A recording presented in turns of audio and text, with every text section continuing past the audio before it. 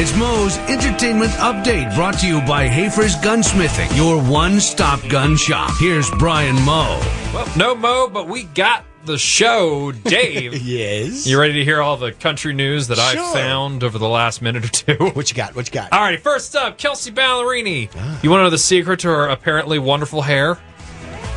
Dry shampoo. Dry shampoo. I have no idea what dry shampoo is, but apparently it's dry shampoo. If anyone knows what that is, please let me know. I have to imagine maybe it's some sort of powder that she rubs in her hair. But she doesn't do the wet washing, because apparently that wrecks your hair. I don't know. Where do you come? Do you use shampoo and conditioner? I don't have any hair. It doesn't matter.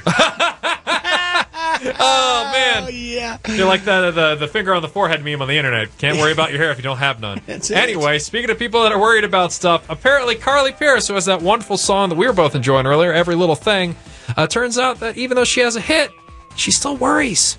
I worry a lot. It's in my blood. I feel like my grandma was a worrier. It's just hard to get my mind to shut off. I would like to worry less and live in the moment a little more. There we go.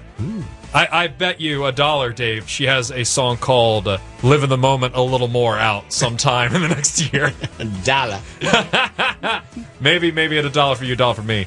Justin Moore's daughters, including his oldest daughter, Ella, even though they've inherited his talent, they don't really enjoy the stage quite the way he do. Well, I have to coerce them into doing it. They don't like doing it. My oldest daughter's actually a really, really good singer. If I could get her to actually sing, but they get a little gun shy when we go out on stage. Oh, there we go. I have to imagine it's like, if he had to face the crowds that he faced right now as a little kid, it's like if you only get like a couple of people out there at a show, then go on stage. Maybe they're a little afraid of the people that go out and see Justin Moore. And here's a Lady Antebellum story that I'm only playing. Dave, here's a little game. We're going to play a trivia show. Okay. I'm going to start playing this audio.